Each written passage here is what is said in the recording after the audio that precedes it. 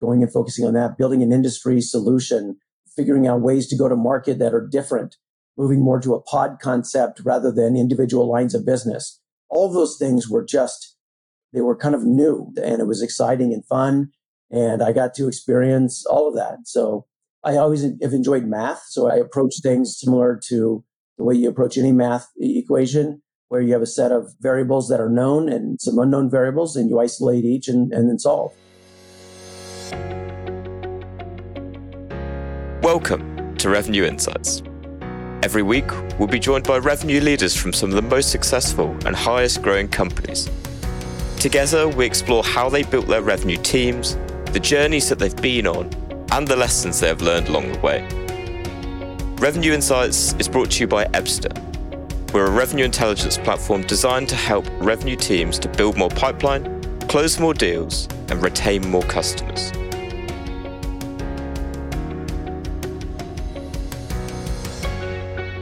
Hello there. You are listening to Revenue Insights. Today, I'm joined by 4-time CRO and 6-time COO, Stephen Birdsall. He's been leading vision, strategy, and execution for all facets of sales from some of the largest companies such as Qlik, Oracle, Anaplan, and SAP. Stephen, it's a pleasure to be able to chat with you today. Thank you, Lee. Look forward to the conversation. So you've got a pretty glittered, I'd say, kind of career background. And I know when we were talking beforehand, I probably haven't done it justice either. So in your own words, and for everyone listening, could you give a bit more context on your story and how you've got to where you are today? Yeah, sure. I'll just take a few minutes and give kind of a high-level flyby of 25 years in the business. So I started my career at a company called Diebold, which makes everything essentially that a bank needs. ATMs, drive-through banking equipment, vault doors, safe deposit boxes, everything. So I started there. I was an individual contributor, was selling. I had an $8 million quota with an average price of like $30,000. So a lot of transactions, a lot of business. Loved it. I absolutely loved it. And made Winner's Circle every year. And after 3 or 4 years of that, our CEO asked me to take on a new role to lead our commercial business, which was non-existent. And so because we just sold into banks, he felt that there was a real market opportunity to apply our technology into other markets that were more commercial based rather than banking. So I was a team of one and went out and we created 2 incredibly fun, fast growth businesses. One was there was this idea that we had drive-through banking, and throughout the US, it's very common to have 4 or 5 lanes of drive up at a bank because a lot of the transactions, happen. And I think it's much less so now because people just don't typically go to banks much, but there's still a drive-through. And the idea that I had was, the concept was applying that to a different market. And the first thing that came to mind was pharmacies. What if you applied that drive-through concept to a pharmacy where a mother or father with a sick child can come and not have to go through the store with their children, but have the ability to get their pharmaceuticals delivered in their vehicle. And we felt like that was going to be a good application of the same technology we already had, the pneumatic tube units, et cetera, in the drawer that comes out. I literally went around with a pneumatic tube unit in my laptop and met with CVS, Rite Aid, Walgreens, all the major pharma companies. Walgreens was the first to buy, and then everybody else tends to follow. And I think we did like $20 million business. And it was so fun that I learned a lot about myself, that while I'm very entrepreneurial, I like doing it within the confines or comfort of a business, that I don't have to kind of go risk my entire family investments on a thought or an idea, but that I could actually apply it in a company, in a surrounding that already has products and technology, but I can still at least exercise that entrepreneurial spirit that I have.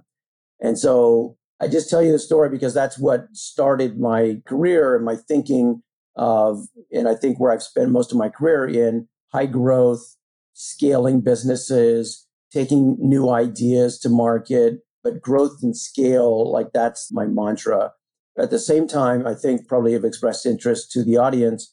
In 2001, I started SAP, and at SAP at the time, there was no such thing as an operations team. And so myself and a couple of other people had the concept that we should create what essentially is sales operations, that people that are running budgeting and planning and territories and quotas and all the things that we know now today, but they didn't really exist before. In fact, we had to go convince our head of the guy who was running North America that it was an important role that should be filled. His thought was that we should just go hire an MBA and somebody without experience and let them go do it. And we said, no, you need a combination of somebody who's operational, but who's also, got the right kind of intellectual capacity to do that kind of work. And so we started it. And now, of course, enterprise software companies have sometimes hundreds of people in operations, but I would say the onset was in that 2000 range. So I had a blast doing that. Essentially, I was what became the chief operating officer. And the idea would be that all of the non-sales functions report into the chief operating officer. So things like pre-sales or consulting, marketing, partner ecosystems, value engineering, industry experts, all of those different non-sales teams that are absolutely essential to go to market.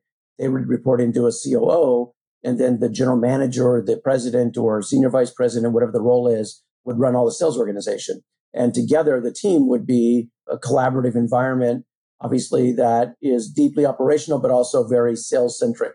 And so that's what essentially I did. Started in North America at SAP, eventually moved to Japan. I was a COO in Japan, and then moved to Singapore, did it across Asia Pacific, moved to Miami, did it across Latin America, and then back to Philadelphia, where I did it globally. And then that was the first, I would say, half of my career at SAP. And the second half was spent as the guy running the business, the general manager on a global basis. And I ran at SAP businesses like our business by design, the OEM business, managed cloud as a service.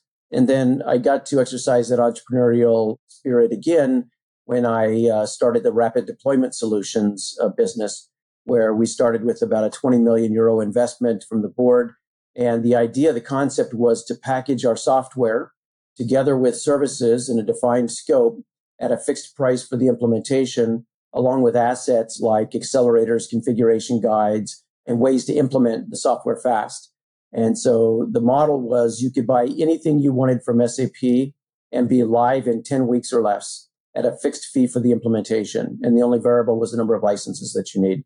That business grew to €1 billion in 2.5 years. It was amazing at how fast to go from nothing to €1 billion. We had an amazing ride. There's an INSEAD business case, in fact, that was written on how we created the business and started it and then grew it at scale like that. So lots of fun on that. I can share that with you as well, Lee, if you want, and certainly welcome to read through that. And then if anybody in the audience wants it, I think INSEAD has a copyright on it, so you'd have to kind of get it through INSEAD. But anyway, that was my SAP career. Having done virtually every job at SAP, at least that I had aspired to, and not wanting to make lateral moves, I then left and just quickly I went to companies like Hearst, which was a big media company. They had a technology division, so I was there for a couple of years and ran one of the businesses, and then left and went to a company owned by private equity that was local here in Philadelphia called Radial. It used to be GSI Commerce, started by Michael Rubin, and then he sold it to eBay.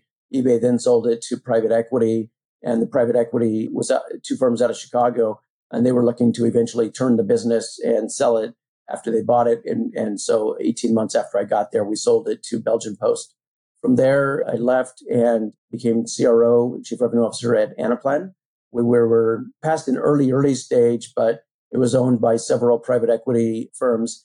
And the idea was to create a business planning market, which we did. Felt that it was a huge TAM and a great opportunity, and somebody hadn't really focused on that part of enterprise software. So we did. Went public in 2018, so I got to go through that whole process. I got to get on the New York Stock Exchange and ring the bell and all those fun things that you get to do in going through a public offering. Was there for a couple of years and then left and went to Oracle, ran the HR business across North America at Oracle. Really enjoyed that, and then left and went to Qlik to go back into my CRO roots and became the CRO at Qlik, where we were owned by Thoma Bravo, another private equity. And I recently just left that role at the end of June to now go focus on being a CEO.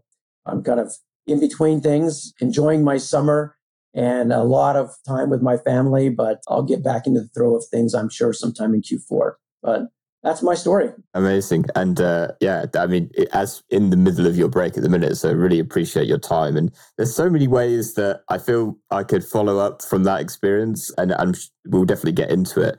But the one that really came up to me that I'm going to ask as quite an open question, but you mentioned at the very beginning that your experience really has been in high growth scaling businesses. For those listening that are likely in software and startups and the like, that's a very familiar place to be.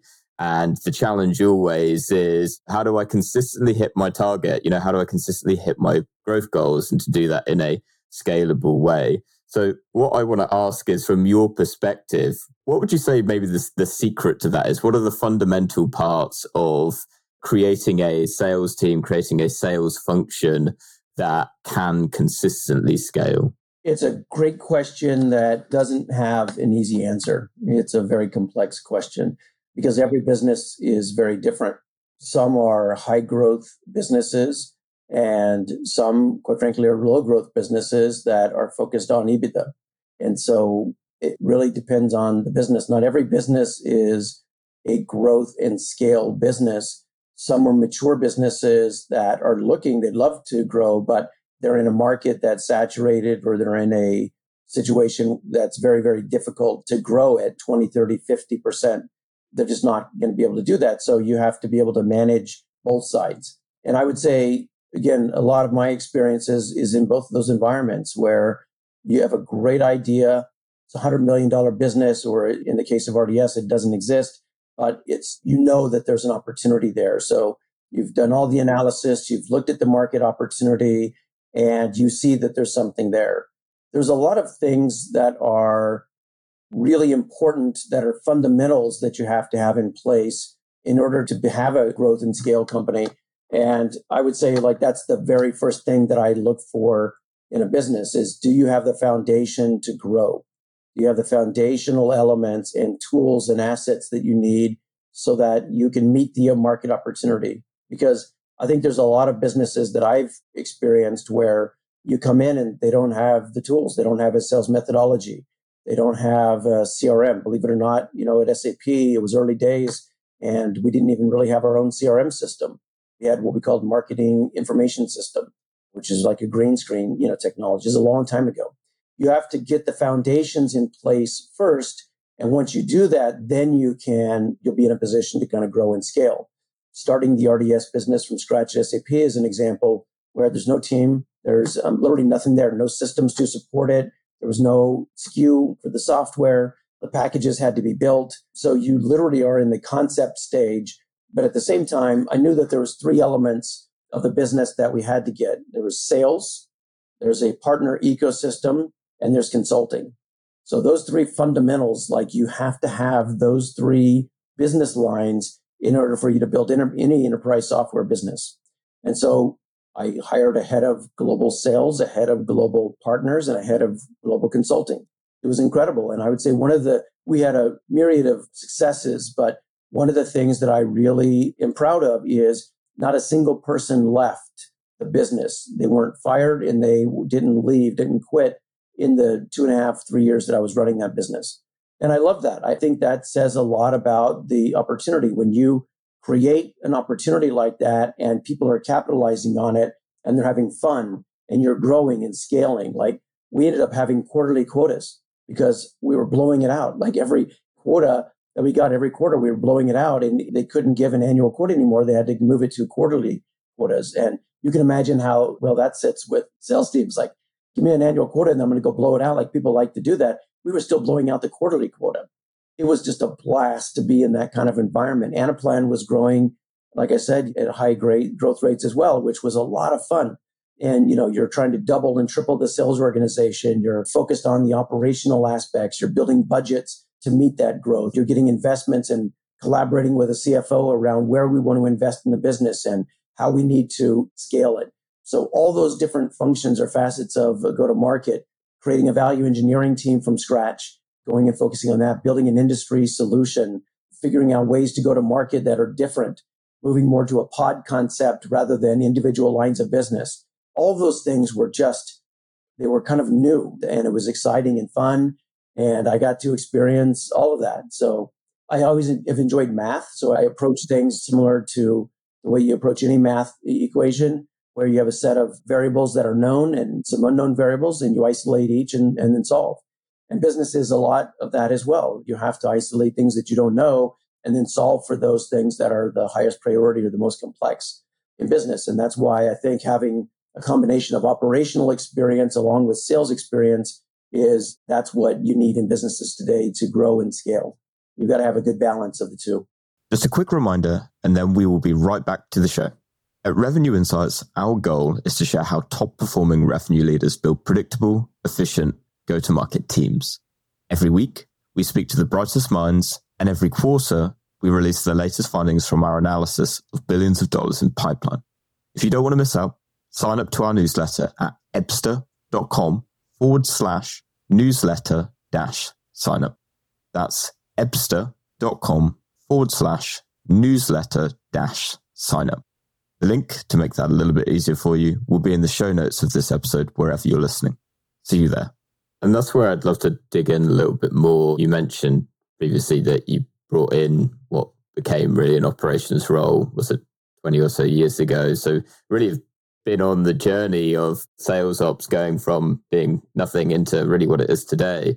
And so from your perspective, what role would you say it plays when in your sales teams, when you're leading them? I think you mentioned previously that was kind of, you had a lot of your marketing and teams and so on reporting into the COO and then sales sitting separately. So for example, is that still the case? I'd love to understand how you think about the structure of it and how those really two functions play together. I think it exists pretty much throughout the entire enterprise software business today. Every business now sees the role of revenue operations and sales operations as an extremely important, essential part of the business. I don't think that CEOs today would even consider not having an operations team. Whereas again, we had to, at the very beginning, we're having to convince the sales leadership that this is something, it's a function that's needed. So the essential nature of that, well, it has evolved and grown, where it used to be called sales operations. We then changed it to more business operations because it's not only sales operations, but it's consulting and marketing and partners. So since the breadth of it grew, we evolved it to business operations. And then now today, I think is more commonly known as revenue operations. Most companies call it that because it's all about all facets or aspects of the revenue. So I think it's certainly evolved over the last 25 to 30 years that I've been around it. Today, when you look at the way quotas are set, the way territories are designed, the function of the organization, the way pricing and packaging works, like these are all deeply, deeply operational things. And you have to have really, really solid leaders in those sales operations roles or revenue operations roles that function. The smarter they are, the more experienced they are, the better the company runs. And, in fact, I remember one of the primary naysayers in those early days at SAP.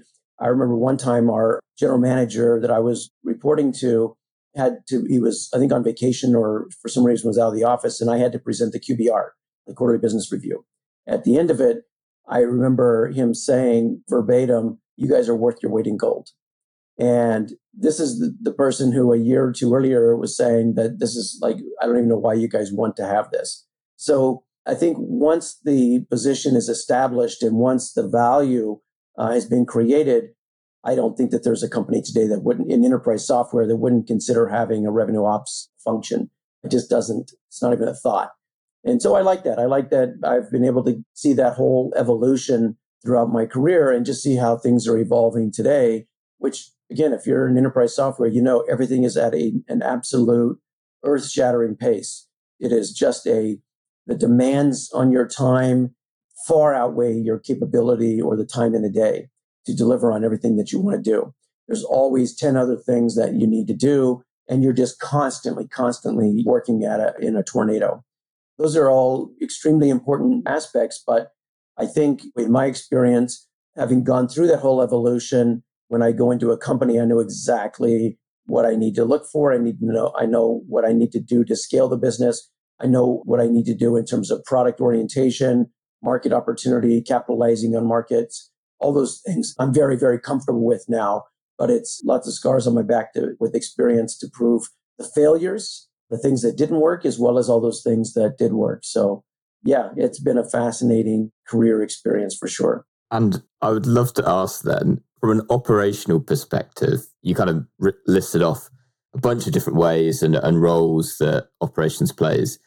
In your mind, what would you say is the one initiative in your career that you've run that you're most proud of, that had the biggest success on the business that you're working with at the time? It's like saying, which is your favorite child?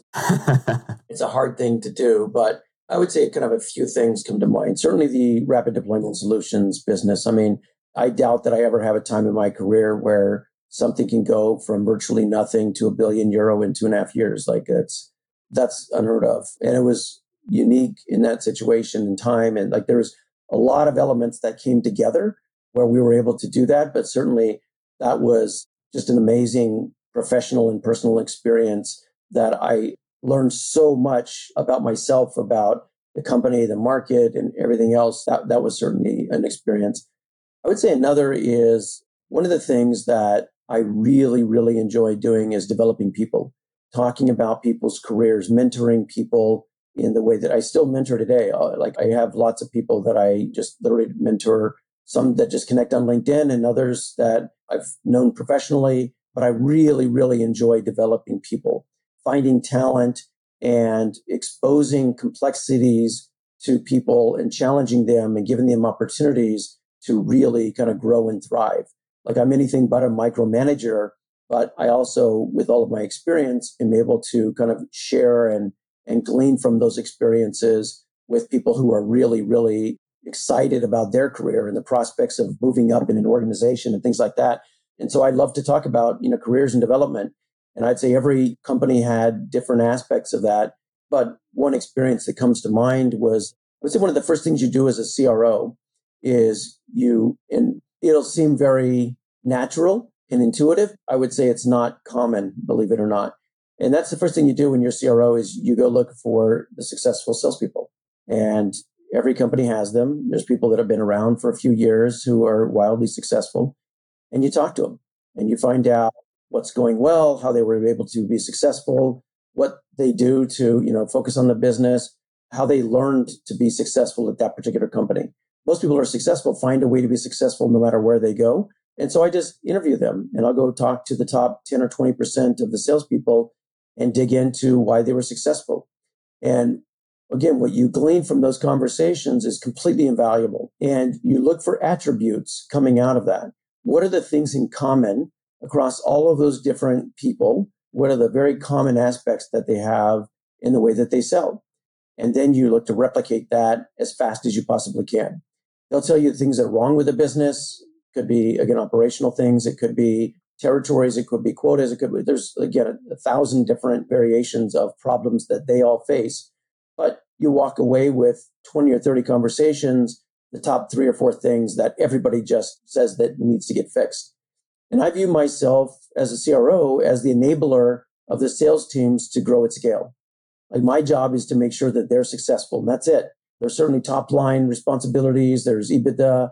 But my job, my focus is to help salespeople be successful. That's it. And so I'm more of a servant leader where I try to get out in front and spend time with them and help them find ways to be successful and completely knock down the impediments or roadblocks that are getting in their way. That's how I focus. And as part of that, if I marry all of that together, developing people, mentoring people, identifying the top salespeople and what their problems are and the challenges that they're faced with and solve for those things, again, isolating the known and unknown variables. That's how I kind of approach any business. And as a 4-time CRO, like that's the best way that I've found to really uncover where you can grow and scale the business. Because every business, like I said, is quite different in the challenges that they're facing. Some are high growth and some are low growth, and you have to be able to operate in any of those environments.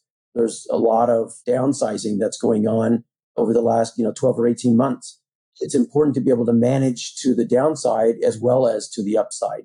It's not an easy thing to do. It's very, very difficult because one is exciting and fun and the other is not as much fun, and is more challenging and very personal. And of course, as a CRO, like I've had to let people go I've been let go. So those are things that are just natural parts of the evolution. And I think the most important thing that we can all do is embrace that experience and realize that we all come out of it on the other side in a much better position.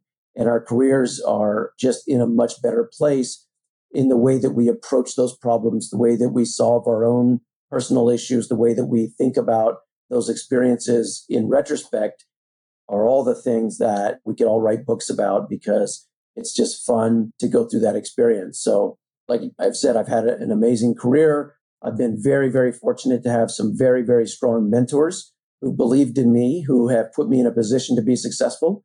And I couldn't have done it without them. And that's why I enjoy mentoring people so much myself today, because it was given to me. I'm trying to pay it forward as much as I possibly can, 10, 20, 30 fold. Those are all things that I think are important. But that's a complex question. There's no simple, easy answer to it. But I think all those experiences are part of what makes us who we are today. I appreciate my next question could be quite subjective, but I'm to the point that you're making there. Those, to your mentees, the ones that you have been speaking to, you mentioned around talking to, identifying who your performers are and understanding what it is that they're doing and what is being successful. What would you say are perhaps some of the common traits, attributes, techniques that successful sellers are doing, certainly more so in recent years, to particularly at times when the economy is tough as it has been over the past 12 months? What are those common trends that they are doing that's helping them to stand above the rest of their peers? One is, I think one of the most important things we can all have is a positive outlook. Even in a business that's declining, there's market opportunity. And I think the way that we think about our business, the way we think about our opportunity will manifest itself in the results. I really do. And I think that there's people who are in a position where, again, you could have been let go of a company. You could be in a position where your quota has doubled or tripled and your territory has shrunk. Every single one of those are opportunities. And the mindset that successful people have is one of capitalizing on the opportunity, not focusing on the negative or the things that woe is me, but somebody who just says, oh my gosh, this is an opportunity. What a great time to be in the market. When people have lost their jobs, what happens? If you have the mindset of growth, you're like, hey, less salespeople means I've got a bigger territory. I've got a bigger opportunity and my quota probably hasn't grown. And the company is completely focused on trying to grow the business back and recover. What an opportunity. What a great opportunity. So, or if you were let go, what a great opportunity to find something now that you really are passionate about, where you can be more selective in, finding things. So I think that mindset of successful people, regardless of where they are, they take that mindset with them into those new opportunities and they figure out how to be successful. They are all hardworking. Like these are people that are relentless, that wake up every morning, don't need to be told what to do. They pound the phones. They work their network. They are engaging with customers. They are constantly trying to find ways to be successful. And they're just relentless in that. People that don't have that level of work ethic, either they're not successful or they found success to be sporadic. Maybe they were in the right place at the right time. But the consistent leaders, the consistent performers are those who have an incredible work ethic, a positive mindset and outlook, and figured out how to capitalize on the opportunity. It's as simple as that. So when you're with people who are naysayers and negative, let them go. Let the toxic people behind you. Like, don't give in to those conversations. Don't let it take away from your own mindset. And successful people don't. They go focus on other things. Like as a CRO, for example, you have successful people. You have people that are moderately successful, but who have incredible mindset and opportunity, and they just need to be developed. And then you have the underperformers. And so I think the thing that you really have to do, and when you think about somebody you need to put on a performance improvement plan, for example, you do that with one of two things in mind. Either one, to move them out of an organization, or two, to make it really clear the things that they need to do to show how they can be successful. And maybe it's teaming them up with and mentoring with one of the successful salespeople. Maybe it's just go focus 100% of your time on growing a pipeline. Maybe it's like there's so many different things that you can do. Performance improvement plans are an opportunity to capitalize on somebody who has great potential, but just isn't performing. Either they don't know how, they don't have the experience, they don't know what to do. You have to help them. And again, then you just have people that are wildly successful, either because of the experience or their mindset or who they are, their work ethic, things like that. And so those three categories are important because people that are underperforming who don't have the potential, you just have to move them out. They're not happy. You're not happy. They need to find a profession that they can be successful in and help them find an opportunity. Maybe it's within the company. Maybe they're more of an ops person. Maybe they're more consulting. Maybe they're more customer success. Like, it doesn't mean they're bad people. It just means that they don't have the mindset to be in sales. Like, this is a grueling job, as we all know, like holding a quota, being accountable. Like, in every 90 days you're measured. That's not for everybody. Not everybody can deal with that kind of pressure. And then there's those of us who thrive on it, who just absolutely are compelled by being in that environment, that just love that pressure. And so I think you have to have that right mindset. And all of my experiences have shown that those are the consistent things that people have who are wildly successful. It's people that have that mindset and they just find ways to be successful no matter what environment they're in. Now, I know in the next role that you're looking at to be a CEO is looking upwards, but I want to ask, if you were to, let's say, some cruel twist of fate, and actually you started from the bottom again as a enterprise seller, how would you approach it? What would your approach be, having lived and breathed it for the last 20 years?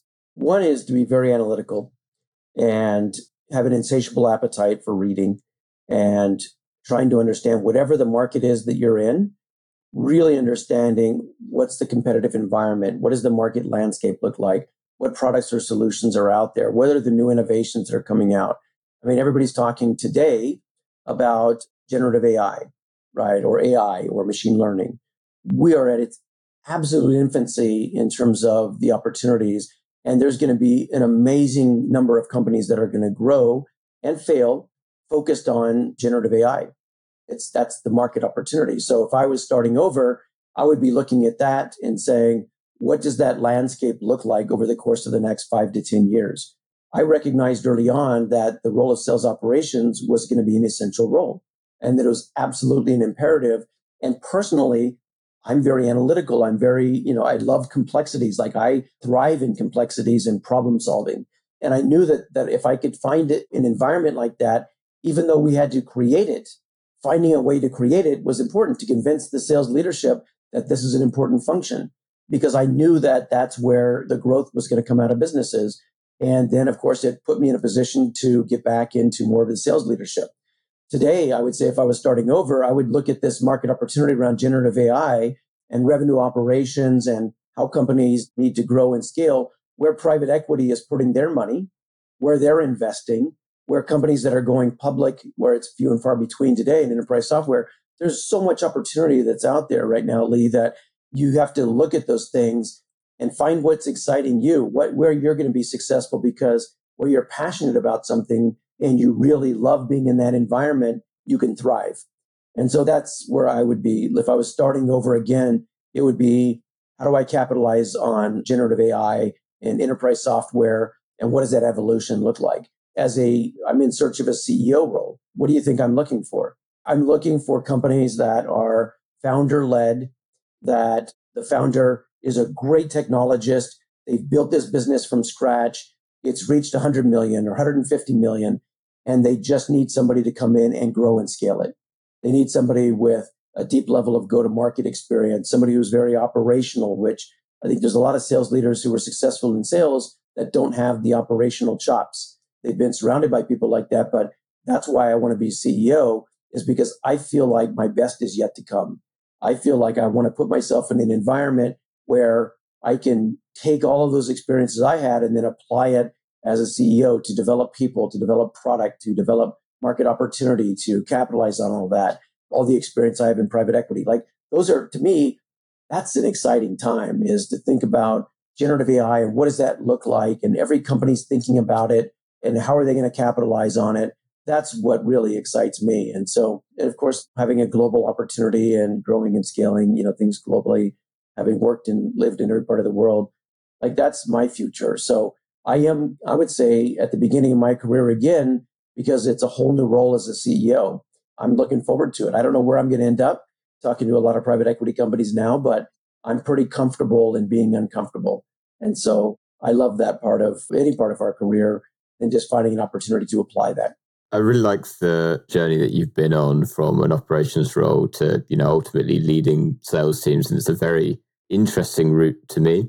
Sometimes you get operations folks that are very analytical and to the point where it's almost, you don't get the maybe more human and raw side that you get in sales. And with that in mind, for folks that are listening that are interested in ascending to more senior leadership roles, what would your advice be to them? Find a really, really good mentor. One of the things that the process that I typically would go through in mentoring, and the way I've mentored is regardless of the function, I don't mentor only salespeople. I'll mentor people in marketing, in product development, in R&D, people in partner ecos. Like, it doesn't matter what role you're in. Every single person who's looking for a mentor is looking for a way to develop their career. What does my future career roadmap look like? How should I think about my career? They've seen my successes and they want to know, how'd you get there? What does the roadmap look like? And so that's the initial conversations. I typically mentor people for a year and we meet on a monthly basis, and there's preparation that I focus people on. One is, I would say the first 2 or 3 months is really identifying what you want to do, like really being introspective. People typically come in and go, no, yeah, I know what I want to do. But when I start asking the insightful questions, they're clear that they don't, because I'll say, like, okay, send me across what your career looks like. When you think about your career and your vision, if you already have that in mind, send me a document that says what that career roadmap looks like. And invariably, people are like, I don't have it written down. I don't really know. How can I know what that is? You have to think about it. You've got to think about what success looks like and then manifest itself in reality through your experience. And so that first 2 or 3 months is really a deep introspection of what it is that they want to achieve. And once they have that vision, let's say, for example, again, people in finance, if their aspiration is to become a CFO, and today they're a mid-level manager, maybe they're a director or a senior director or even a VP, and they want to see that career and how they can aspire to be a CFO, what I typically do is say, look, let's go look at who do you have in mind that is like successful CFO. It could be at our own company, somebody that they aspire to be like that person who's already in the CFO role. It could be CFO at another company. It could be whatever, a very well-known CFO. And then I say, okay, so if you look at your career today and you look at them, if they were to leave the company, if our own CFO was to leave the company, who would take their place and why? And once you kind of look at that and say, okay, well, there's actually a pretty natural career path. If you're a CFO, you have to have experience in financial planning and accounting, FP&A. You have to have experience in treasury. You have to have experience with private equity if you're sponsored in private equity. You have to have experience in treasury. Like all those different functions of a CFO, you need to have experience in those things. So now once you realize that the person who replaces the CFO is somebody who's had those experiences, then the job that you have in your own personal environment is to go get those experiences. What I found is there's people that have been a VP for 10 years and they're like, I'm not moving up. I don't understand why. And when I look back at decisions that they've made in their career, it's like they went to marketing and they went to sales and they went to partners and they were VP across different groups, but they didn't do it with purpose or with intent.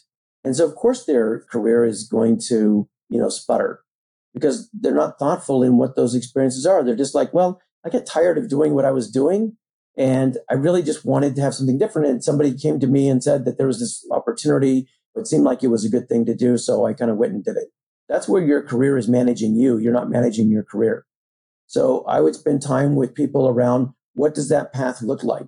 Let's make sure that you have experience in accounting and on FP&A and treasury and everything else, or give you the private equity experience or the budgeting and planning and those kind of things. And once we kind of map out what those different functional areas are, then what I would do is I would introduce them to the CFO. Like at SAP, Werner Brandt was a CFO for a long time. I would just go introduce them to Werner. Now they'd be a mid-level VP. And of course, I had a relationship with our CFOs at different companies, but I would expose them to them. One is I would say, I want you to not only go meet with them, but I want you to present your plan. that whole plan that you have, your outlook, your career, the development, the things that we've been talking about over 9, 10, 11 months, I want you to present that to our CFO or to our CMO or to our whatever, right? Whatever it is that they aspired to be. By exposing them to that and for them presenting that path, that career plan to what they aspire, they now have a roadmap. And the other thing they get is they now have exposure because now the CFO knows this is an up and comer.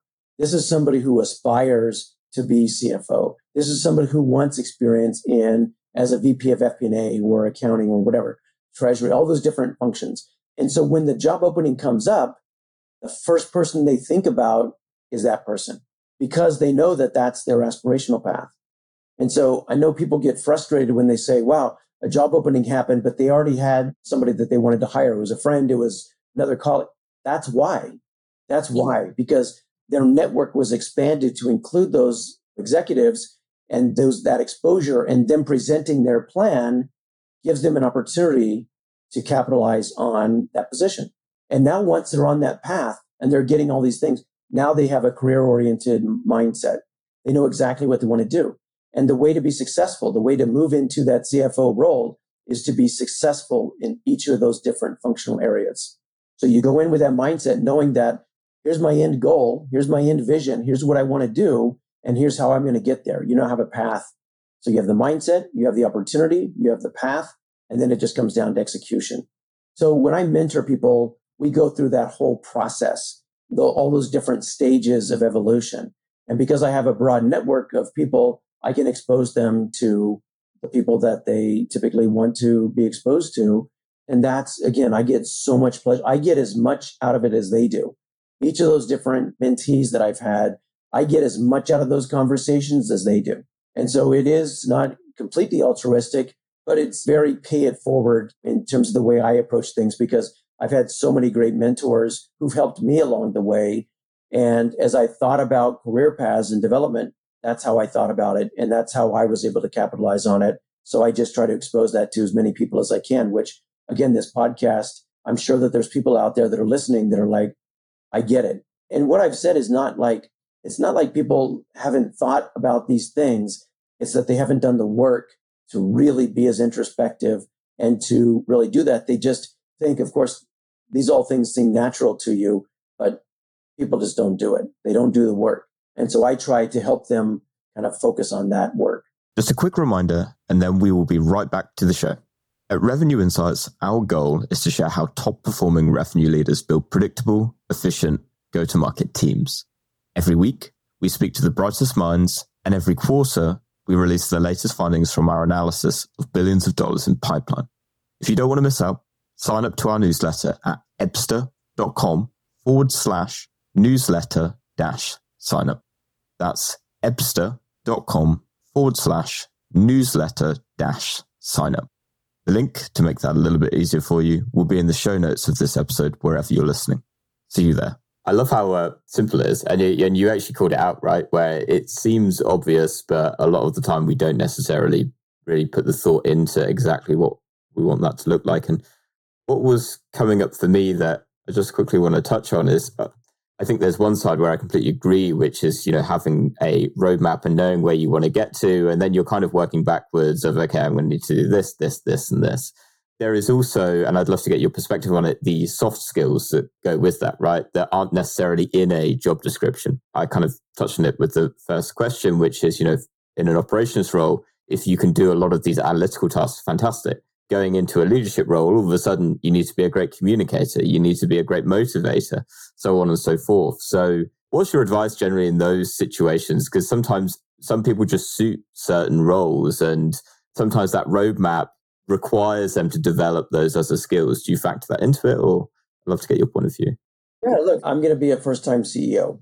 So I have to consider, who do I know that has been a first-time CEO? And now maybe they're a second or a third-time CEO. So I try to leverage that network and talk about their experience. I try to learn from them. What are the failures that they made? What are the things that they learned from? So I think we all need a mentor, regardless of who you are. We all need a mentor because there's people that have trodden the path already. and they've already had that experience. And why go it on your own? Like, why not leverage other people's experiences? That's why people feel compelled to teach, or they feel compelled to write a book, or they feel compelled to do a podcast. It's all to help other people and to share your experiences. And what other people can glean from those experiences, look, if I've helped anybody think about their career, then this is a successful podcast to me. Like, it's worth my time spending that just thinking of how I can help other people.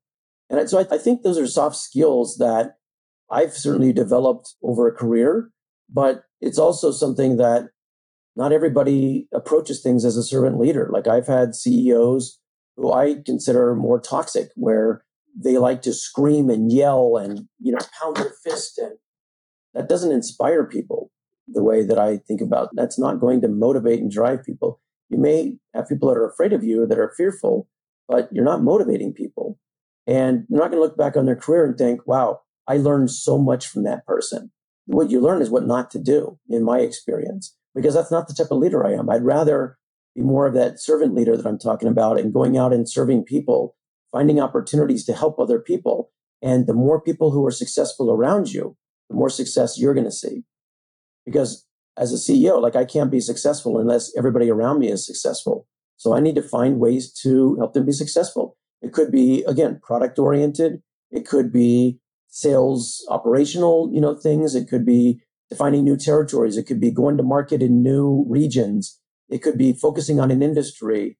It could be transitioning from on-premise to cloud. Having done all of those things, like, that's why I feel like the potential is there. And if you have the positive mindset and you marry that with the potential, I think great things can happen. And so that's where I feel like those are a ton of soft skills that we all need.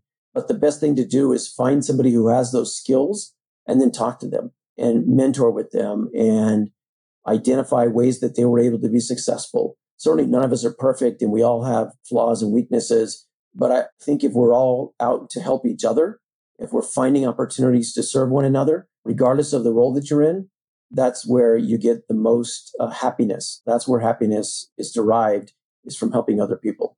Love that. Last question, Stephen. And if anyone's watching on YouTube, I feel like they'll know that you're ready for this question. What is one book that you would recommend to other revenue leaders? And that could be fiction, non-fiction, however you want to take it. I can only take it one direction, which is nonfiction, because I don't spend a lot of time with fiction.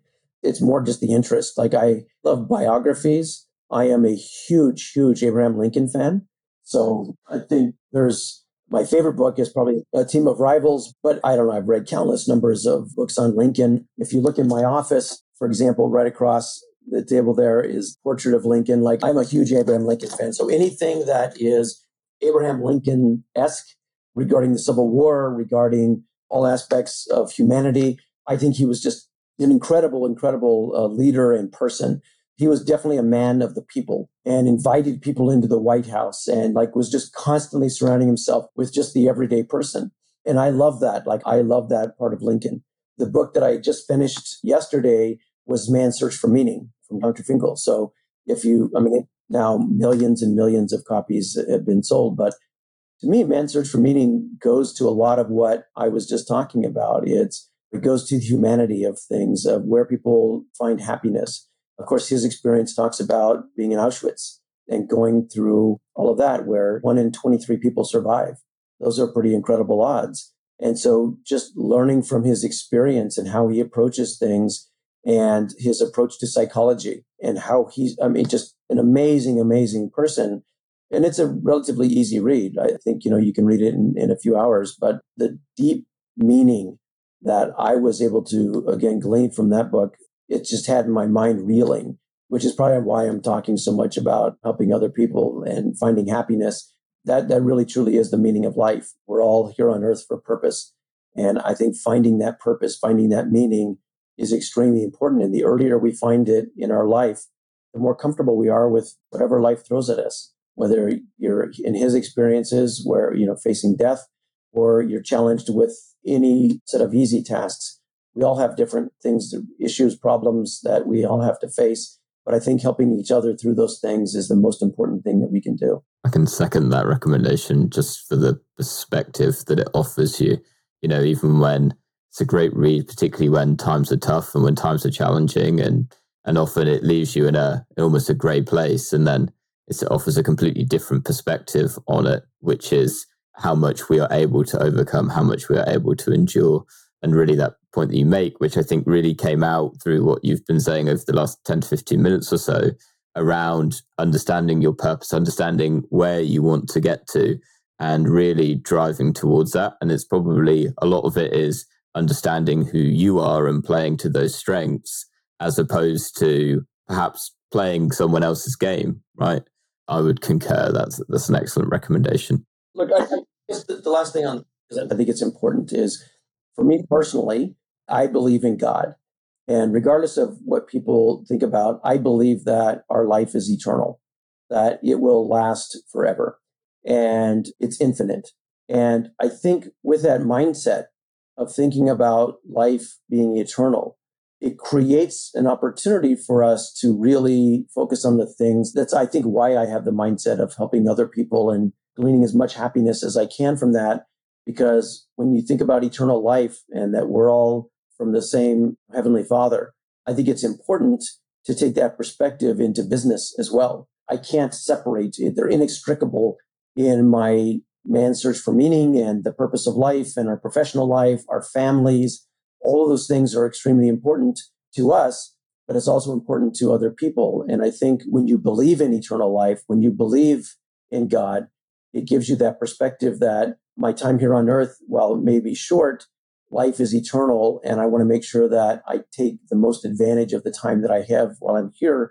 That's what I believe our purpose in life is to learn and to grow and to create a relationship with God, even though we can't see him, even though we can't see that, we still have the Spirit within us. And I think our spirits are what is motivating and driving a lot of us who are God-fearing, who want to be the best possible people we can, because that's why we're here. And that's why I think it's important to have that perspective on things. And professional life it's important to be successful there because we want to provide for our families and everything else. But at the end of the day, we all need to focus on each other. That is a wonderful note for us to close on. Thank you. Stephen, it's been an absolute pleasure. For anyone listening who perhaps wants to follow you, connect, maybe even ask for a little bit of mentorship, where can they find you? LinkedIn is the easiest thing. It's linkedin.com/Birdsall. My cell phone number is +1 650 799 7814. People are free to call and text me. Like, I literally am totally open and transparent, and I love to help people. So anybody who reaches out will get a response. And I thrive on those conversations. So whatever I can do to help anybody in the audience, if I've kind of piqued their curiosity or hit a nerve, I'd love even to talk about things like my relationship with God, to my professional experience, and to anything in between. I'm a pretty open book. So happy to chat with anybody about anything. Fantastic. I'll include links down to that in the show notes if anyone didn't quite catch that. Excellent. Stephen, thank you so much again for your time. As I say, it's been an absolute pleasure. And for everyone listening this week, we'll catch you next week. Thank you. Thank you. Cheers. Thanks for listening to Revenue Insights. If you want to learn more, subscribe to our newsletter and we'll deliver every episode straight to your inbox. If you have any questions, feel free to connect with us on LinkedIn. Our links will be in the episode notes. See you next week.